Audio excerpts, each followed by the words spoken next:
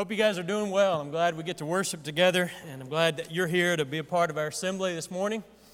We have visitors. Again, we welcome each one of you and look forward to seeing you again very, very, very soon.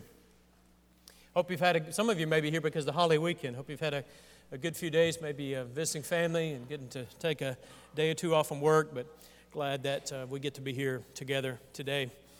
Several years ago, on one of our trips to Tanzania, we had a layover in Amsterdam for a few hours. I think that's happened maybe a few times, but one of those times we had a longer layover than normal, and we got to go outside of the airport and see a few things, you know, and just walk around the city. Kids and I that year and some others went to the house of Anne Frank, you know, the place where the little Jewish girl in Amsterdam, this was during the Nazi occupation back in the 1940s, early 1940s, when the Nazis occupied the Netherlands, and Anne Frank was hidden by a family, and there was this room upstairs where you could go, you could walk around the house, and you could see where she hid and where she wrote her diary. She was later betrayed by some folks who knew she was there, and she was arrested, and she ended up dying in one of the death camps there in the 1940s and near the end of the war, I think. It's an interesting story. You go back and look at how different countries responded to the occupation of the Nazis in the late 1930s and early 1940s. And Holland had some pretty courageous folks, you know, some pretty courageous people. One of the things that the Nazis would do during that time is they wanted the doctors in the occupied areas to withhold care, or in some cases to actively lead to the death of those who were elderly or terminally ill or in some other way, at least from a Nazi perspective, unworthy of life. In 1941, the doctors in the Netherlands resisted that, and they simply would not obey the order. They wouldn't obey the orders of the Nazis to kill those who were terminally ill or those who were older. They wouldn't do it. They wouldn't obey. That was 1941. 60 years later, Holland, same country, of course, earned the dubious honor of being the first country to give legal status to doctor-assisted suicide when the Dutch Senate legalized euthanasia. It's amazing, isn't it? 60 years. Malcolm Muggeridge has noted about that particular transition, it took just one generation to transform a war crime into an act of compassion. It's pretty fascinating, isn't it? Oddly, in 1941, it was the doctors themselves in Holland who resisted the orders of the Nazis. In 2001, it was the doctors themselves who led the way in promoting the practice of euthanasia. Regardless of how you look at it, the 20th century was a bad century for life. You look at it historically, and it's fascinating to trace the trends that began in the Western world, especially after the Enlightenment of the 18th century and going on for the next 200 years and some things that happened. You see in the 20th century, and you study that time frame, and according to one estimate at least, about 203 million people died as a result of what they call democide, which is when a government sponsors mass execution. You've got a genocide when a people of a certain ethnic group are eliminated or killed, murdered, slaughtered, such as happened in the 1930s and 40s. A democide is when a government sponsors genocide or in some other way it expands beyond genocide to the killing of just mass people. A democide, 203 million people died in the 20th century as a result of that. 203 million. If you were to line up 203 million people, and by the way, that number, just if you want to fact check me, that number was given in 1994, which left, of course, about 6 years for things that happened in Rwanda and some of the things that happened and still are happening in Sudan and other places. So that 203 million number is probably a little low. But just take the 203 million number, if you were to line up that number of people and they were to march across this stage, for example, at the rate of 3 miles per hour, that's a 20-minute mile. 3 miles per hour. It would take them just a little less than 6 months just to walk across the stage. That's how many 203 million people would be. If you were to lay that number of people down head to toe with an average height of, let's say, 5 feet tall, that line would stretch from Honolulu, Hawaii to Washington, D.C. and back 22 times. That's how many 203 million people are. And that's just the number of people killed by government-sponsored murder. 20th century wasn't a good year for us. Wasn't a good year at all. You can trace it kind of like some trends that happened following the Enlightenment, following the 18th century, the Renaissance, the Enlightenment, the de-emphasis on faith and the emphasis on science and reason. There was a spirit in the 19th and 20th centuries where we could conquer anything because of what we were learning about science. And so through the application of reason, we were able to learn so many things about saving life, about preserving life, the medical accomplishments that were discovered in the 20th century, 19th century, and then 20th century, and how we could save life. Many of that same technology led to the ability to kill people at a previously unimaginable scale. And when you look at how this happened, historically speaking, out of the Enlightenment, there was a de-emphasis on God and an emphasis on reason and science. And what had previously been God, at least in some sense, there was the acknowledgement of God. When God was taken, at least culturally speaking, when God in the West was taken off that throne, what was put on the throne instead of God was the nation, the commitment to this ideology of the nation, this patriotism that you see ran amok in so many different ways. And what happened there, I'm going to get to text in a minute. I want to just stay with me for a second. What happened there with the de-emphasis of God and the emphasis on science and technology, you had the 20th century. So many people were thinking, so many people in the West were thinking that with science, it was going to be the best century ever because of all that we could do. But science enabled us to kill people, kill millions of people. And when you take this restraint of God off of the culture, which happened in the 19th century, what you get is 203 million people being killed by governments in the 20th century. When you can kill millions of people and you don't have the restraint of being judged by God, that's what you got. That's what happens. It is a de-emphasis on human life and an emphasis on self and allegiance to one's nation, no matter the consequences, no matter the direction that nation goes. It's kind of a scary thing. The sixth commandment is do not kill. Exodus 20, verse 13. Do not kill or do not murder. It's a fascinating thing to study this. I want us to think about life this morning. I want us to think about life in all of its human forms and think about the way that God talks to us about it. If you look in Exodus 20, the Ten Commandments, which of course Jesus emphasizes this, and we'll look at a little bit of that in the New Testament today. But Exodus chapter 20, when the Ten Commandments are given, you got this fascinating thing. And so God says in verse 13, you shall not murder. That's the way the ESV translates it. I'll talk about maybe some possible other translations in a second. But you don't murder, don't kill. Got this emphasis on human life. You wonder, and I think it's important for us to look at that and the foundation of that. Why does God say this? Why is God so concerned? Why did that make the top 10 list, you know? I made the top 10. There are a lot of other commandments given, but one of the top 10, one of the 10 commandments that kind of summarize the whole law, God says, don't kill, don't take human life. You know, why is that? I think it's important to look back. And in fact, if you look back at the very first part of the chapter, look in Exodus 20. This is the beginning of the Ten Commandments. God spoke all these words saying, this is important, I am the Lord your God. Now, think about it like this.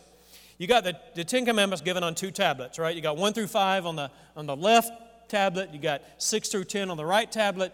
And it's interesting to look at how, in many ways, these correspond. You got commandment number 1 on the left tablet corresponding to commandment number 6 on the right tablet. You got commandment number 2 on the left tablet corresponding to commandment number 7, 3 to 8, 4 to 9, 5 to 10. You get that? You see that image there? 1 corresponds to 6. And I think it's pretty clear when God starts the second, what they call the second table commandment, second tablet commandments, the first one of the second tablet is don't kill, don't murder, don't take human life. You got to protect human life, right? That's the emphasis on the second tablet. Well, you correspond that with commandment number 1, and commandment number 1 is, and so these two are related in some sense. Commandment number 1 is what?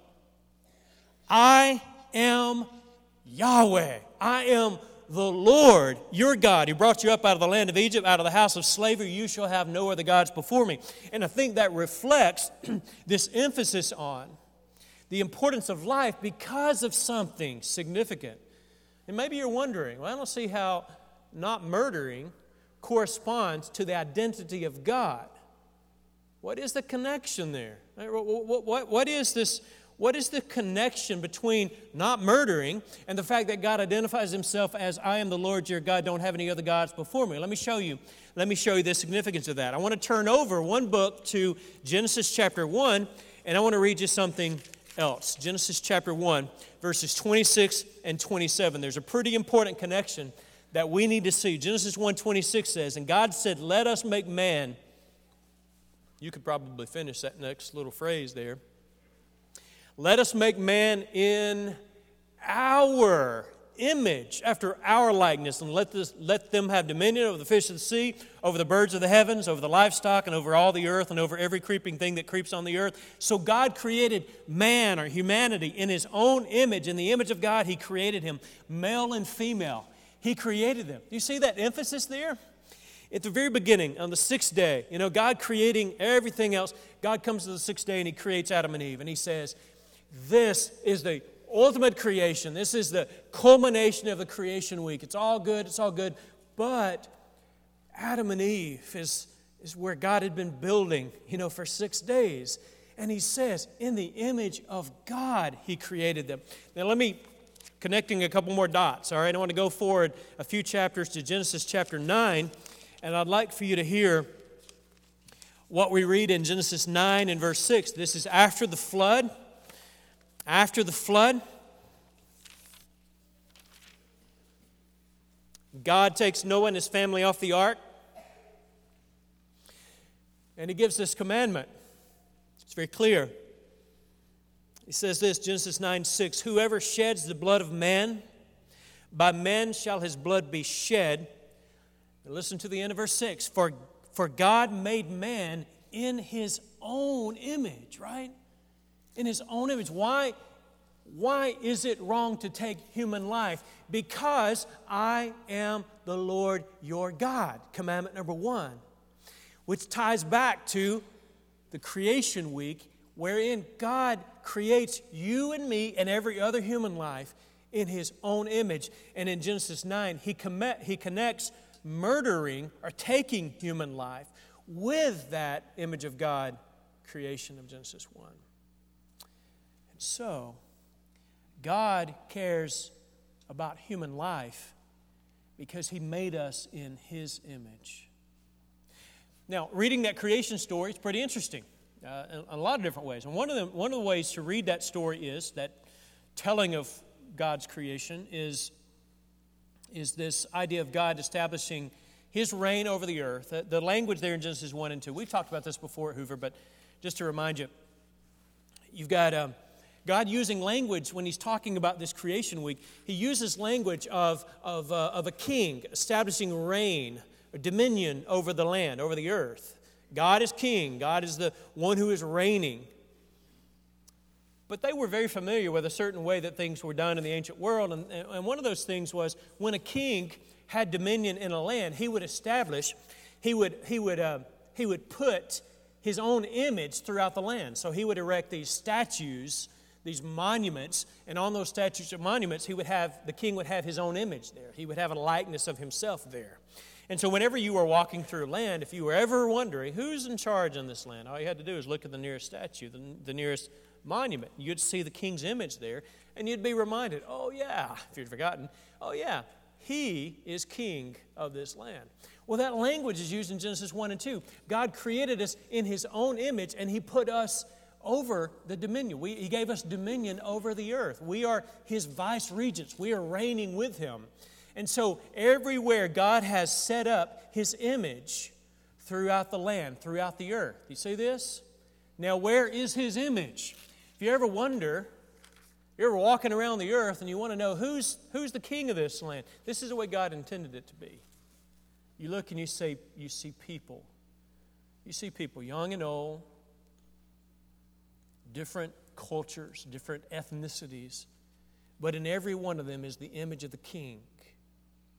The image of the king. As a reflection of of God, that reflection of divinity. That's how God originally intended it to be in Genesis 1 and 2, right when He created us. But what happened in Genesis 3 when we sinned against Him, Adam and Eve's sin, is that image in us was marred. It was distorted. But nonetheless, it's still there. All I want you to see here is, you already know this, but just to emphasize it, why does God say human life is so important? Why does He say it matters so much? Because every human life is created in His image. Every human life.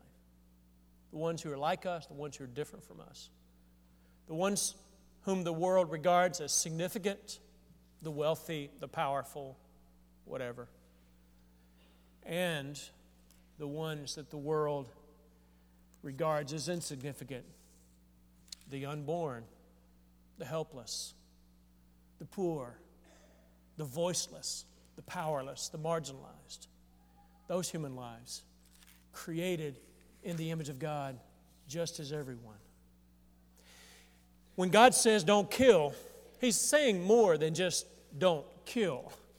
He's saying those lives are valuable because they're created in His image. That's very important. One of the things I alluded to a second ago that I want to spend a couple minutes on is this translation question here. I'm reading from the ESV, and some of you are as well. Some of you have other translations, but probably most of your Bibles say don't murder or something like that, right? In Exodus 20 and verse 13. That's the way the ESV puts it. You shall not murder. Of the ones that use kill, King James uses kill. So if you're using King James, you've got thou shalt not kill. If you're using the American Standard Version, the one that was translated in 1901, you've got thou shalt not kill. If you're using the RSV, which is the Revised Standard Version, that was translated in 1940s and 50s, you've got you shall not kill, right? Rest of them say don't murder. And which is right? There are some advantages to putting it murder because it's obvious God is talking about murder here. At least that's part of what He's talking about. And the word translated kill or murder here does mean don't murder. That's what the word means. And so it can be translated that way because that's one of the things He's talking about. He's talking about we should not intentionally take human life. Murder. We shouldn't do that. Problem with translating it murder is that that's not all He's talking about. Because the word translated murder here, there's a different word God could have used for murder. This word can be translated murder. It can refer to murder, but it can also refer to things that we don't call murder. In fact, in some contexts of the Old Testament, it's used of accidental killing. Like when you have an accident and somebody's killed there, this word is used to apply to that. And that's why if I were on a translation committee, which I am not and never will be on one, I would say, let's stick with the word kill, and then let's explore what he means by that.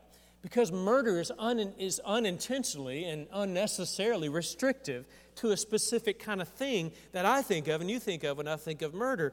This word includes that, but it includes other stuff. And I want to show you a little bit of what I think, what the text and other places will show us that God did intend. One of the things, if you're using the ESV, which some of you are, we've got a footnote there. Your Bible probably has it, at least some of the translations, some of the ESVs have it. Here's the footnote. Footnote says, the Hebrew word also covers causing human death through carelessness or negligence. Well, in some other places in the law of Moses, in Genesis, Exodus, Leviticus, Numbers, and Deuteronomy, especially in Numbers, this word is used to refer to things that we wouldn't call murder. We would call this the taking of human life through carelessness or negligence or something. All I want you to see at this point is that if you think the sixth commandment is only forbidding what happens a lot when somebody out here intentionally takes a knife or a gun or some other weapon or some other method and kills someone, that's what God is forbidding here, you would be right, but you wouldn't be completely right. Because this word is broader than that, and it includes more, and we'll talk about that in a couple of minutes. So don't kill, don't murder. Well, it means both. It means both. And so I think the generic kill is a little bit better here than murder because it helps us to remember, helps us to dive a little bit more deeply and figure out what he's talking about. Let's think about life and death, though. I'd like for you, if you would, we're going to go to the New Testament here. This is one of the commandments where Jesus shed some light on it. Matthew chapter 5, if you would turn there with me. I want to read a few verses. Matthew 5, 21 through 26. In Jesus' words here, he's going to help us to think about what God intended to communicate when he said don't kill. I'll read that in just a second, but let me say just a couple things first about this. Just what we know so far about what it means not to kill, what it means not to murder. God is forbidding murder, obviously, intentional taking of a human life. That would be euthanasia. That would include suicide or self-murder. It would include the intentional taking of any human life. It would include abortion. And it's a sad world we live in so many ways. In this, what I'm afraid, I don't want to overstate the case, but I'm afraid what in the 20th century has become more of a culture of death, of the taking of human life. Usually it's the taking of human life that's different from us, different from me. It is an unborn child. It is a person who's a different ethnicity than me or a different religion than mine, or somebody who is weaker, somebody who from a human perspective, from a worldly perspective, maybe isn't able to contribute as much of quote-unquote worth, of value. It's a scary thing when our world trends as we've trended in the last 150 years or so. It's kind of scary. So just looking at this emphasis on life here, then we understand that there's this culture of death, I'm afraid, that has come out of this historical trends as we trended away from God. It's no surprise, and we trend away from God, who's the creator of life, that we trend away from life itself. And we get confused. We get confused about what lives are worth protecting and which ones aren't. That's a scary place to be. In Matthew 5, 21 through 26, Jesus goes beneath the surface here, and he helps us to see the intent. Let's read this. Let's follow along if you would. Matthew 5, 21 beginning. You've heard that it was said of those of old, you shall not murder, and whoever murders will be liable to judgment. But I say to you that everyone who's angry with his brother will be liable to judgment. Whoever insults his brother will be liable to the council, and whoever says you fool will be liable to the hell of fire. So if you're offering your gift at the altar and then remember that your brother has something against you, leave your gift there before the altar and go. First be reconciled to your brother, and then come and offer your gift. Come to terms quickly with your accuser while you're going with him to court, lest your accuser hand you over to the judge, and the judge to the guard, and you be put in prison. Truly, I say to you, you will never get out until you pay the last penny. Now, I'm not going to explore that text in great detail, but what I want you to see here is that Jesus, he's the one who gave the original command, don't kill, right?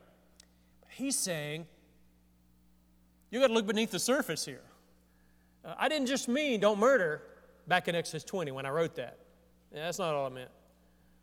I meant for you to think about the intent. I meant for you to think about life. I meant for you to think about hearts and motives and how in other ways we kill.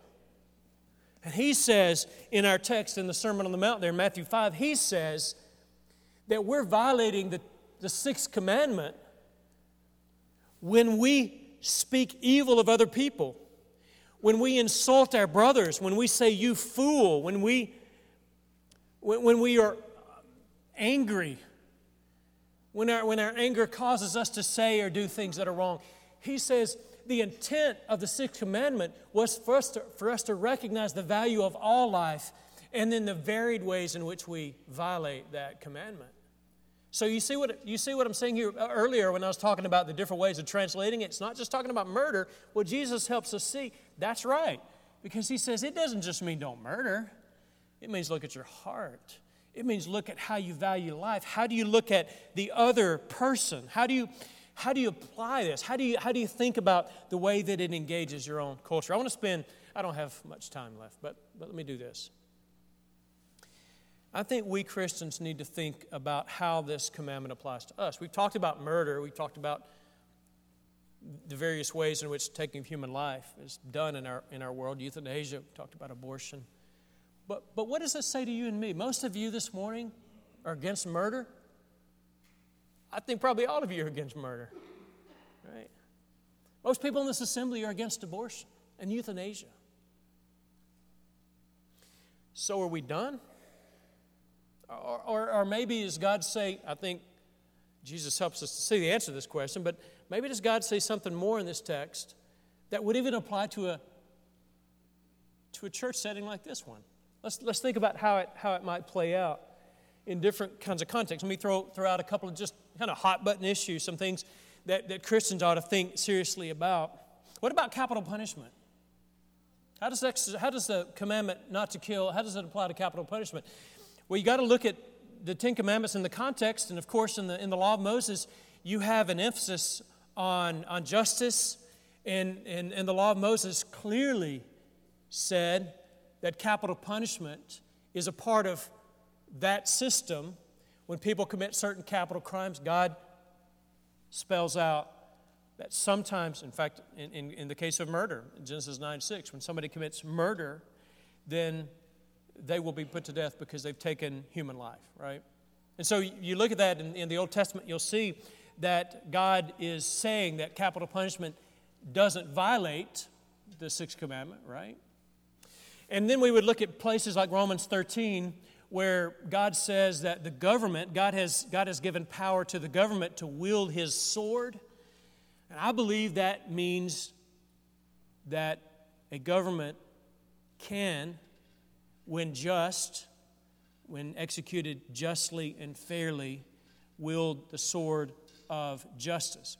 Romans chapter 13. Now, having said that, we need to recognize as well, and I think Christians especially need to think about this. How do we, in creating a culture of life and being advocates of life, right, of human life in every setting, how do we even think about something like that? It seems to me at the very least, Christians should be thinking seriously and deeply about how we engage the current practice of capital punishment. Surely we ought to be asking questions like, is the way we're doing capital punishment, is that a fulfillment of the Old Testament? Is it being consistent with God's emphasis on life?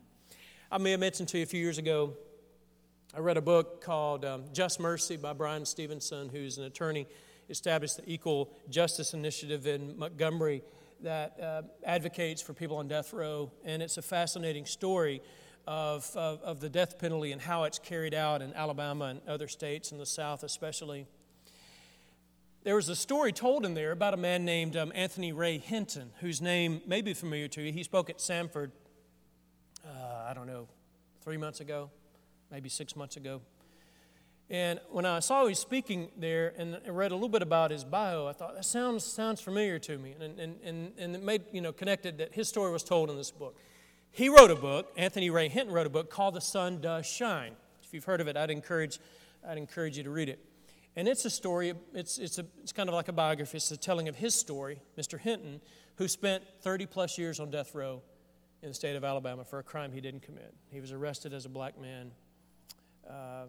And so many things in the trial it was obvious that his race was a very important factor in his being convicted and put on death row, and ultimately he was exonerated by DNA and so on. It's a fascinating story. I say that to say this. What if capital punishment, as practiced in some places, is very closely tied to ethnicity? What if it's tied to socioeconomic status? What if certain human lives aren't being as valued as other human lives? I'm just suggesting that we as Christians need to think more deeply than simply allying ourselves with a certain kind of perspective and doing so without thinking about the ways in which something might be carried out. It's a dangerous place for us to be who are advocates of life, right? Even when God authorizes something, so often it's carried out unjustly and unfairly. And we as Christians ought to think seriously, I think, about that. The same thing might apply to war. We see wars certainly carried out, and God divinely authorized certain wars, specifically in a certain time frame in the Old Testament, right? For a long time, many Christians have advocated what would be called just war, that there are some wars that are carried out justly. And just war, a fair war is when certain criteria are in place. And I think in our own time, the 20th century, certainly, World War II would be like the poster child for just war, in that if you're arguing for that perspective, certainly a government standing up for good, right, is one of those situations. But again, even in situations when we're talking about war, Christians ought to think, okay, how does my conviction that certain wars might be just, how does that play out with our convictions that all lives are created in the image of God? At the very least, we should be reluctant. We should be one of the last ones to jump on board, it seems to me, and certainly advocating for certain wars to be carried out when lives are going to be taken. All I'm saying, I'm not saying that the Bible doesn't say or doesn't suggest in principle that certain wars are not just, only that Christians need to think very seriously about this, given this clear teaching from Genesis 1 to Revelation 22 that God creates all human life in His own image. I mean, we could go on and on with this, with talk about racism and immigration and the various ways that people on the margins of society are treated. But here's the emphasis. The emphasis in how we ought to explore all these different issues as Christians is we need to understand that God is pro-life. He's pro-life. He's pro-all human life. He's pro-unborn life. He's pro-postborn life. He's pro-life like me. He's pro-life like the other. He's pro-life of my ethnicity, and He's pro-life of the other ethnicity and everyone. He's pro-life. He's pro-life. And so we ought to explore the nuances as Christians of what that looks like, in specific kinds of settings. In Exodus 20, He's not just saying it's wrong to murder. He's saying that we need to be for life. And we ought to be very reluctant before we get on board with those things that do take life. Now, certain times that is necessary, of course. One Jewish writer, and I'll close with this Jewish philosopher who went through the Holocaust, by the way. He's Jewish, and he said that the sixth commandment in Exodus 20, he said that you shall not murder means nothing less than, quote, you shall defend the life of the other. So this Jewish writer, in speculating about what Exodus 20 means, what the commandment means, is saying that it means something more than not actively taking life. He's saying that there's embedded in that commandment this emphasis on life. And so taken to its logical conclusion, he's saying in order to obey it, we need to be people who not only don't actively take the lives of others, but we actively protect the lives of those whose lives are being marginalized or devalued by society. God is a God of life. We'll start out. I asked Will to read John 1, 1 through 5. And though we haven't studied John 1, 1 through 5, I want to close with a gist of what he says in that text. Because in John 1, Jesus says that Jesus is life, right? He's the life. God's will for you and me is that we might be living. God is concerned about your life, your human life. He's concerned about your eternal life. In fact, when Jesus came and He went to the tomb on that Friday afternoon, God resurrected Him on Sunday, showing that God's pro-life. God is for life. He's for the lives of every one of you, for all of us, and for everyone. He's pro every life. And what He wants for us is for us to live eternally. And in fact, He gave His life, showing that human life is not the ultimate value, because Jesus was willing to lay down His life so that you and I might live. That's the greatest act of self-sacrifice the world has ever seen, for Jesus, for God, to give His own life so that you and I could live eternally. That's the promise that God gives us all. If you're not a Christian this morning, we invite you to come to Christ, to give your life to Him. He will save yours. He will give you life. Not just life here, but life forever. He will give it to you. He will bless you. If you're ready to become a Christian, you express that desire by falling down at His feet and saying, Lord, I want to be yours. I want to be yours. Turning away from sin, repenting, being immersed in water for the forgiveness of your sins, letting His blood wash all of your sins away. A beautiful thing when God takes your life and He helps you to reshape it into what He created you to be. And it's a wonderful thing. And I hope that maybe there's someone here who's ready to become a Christian. Perhaps you're here as someone who's not inside, who has become a Christian, but you need to come back to Him today. If you need to ask for prayers, if anything we can do for you spiritually, I hope you know that we're here for you, and you can come now. Let's stand. Let's sing this song. If you need to respond, please come now.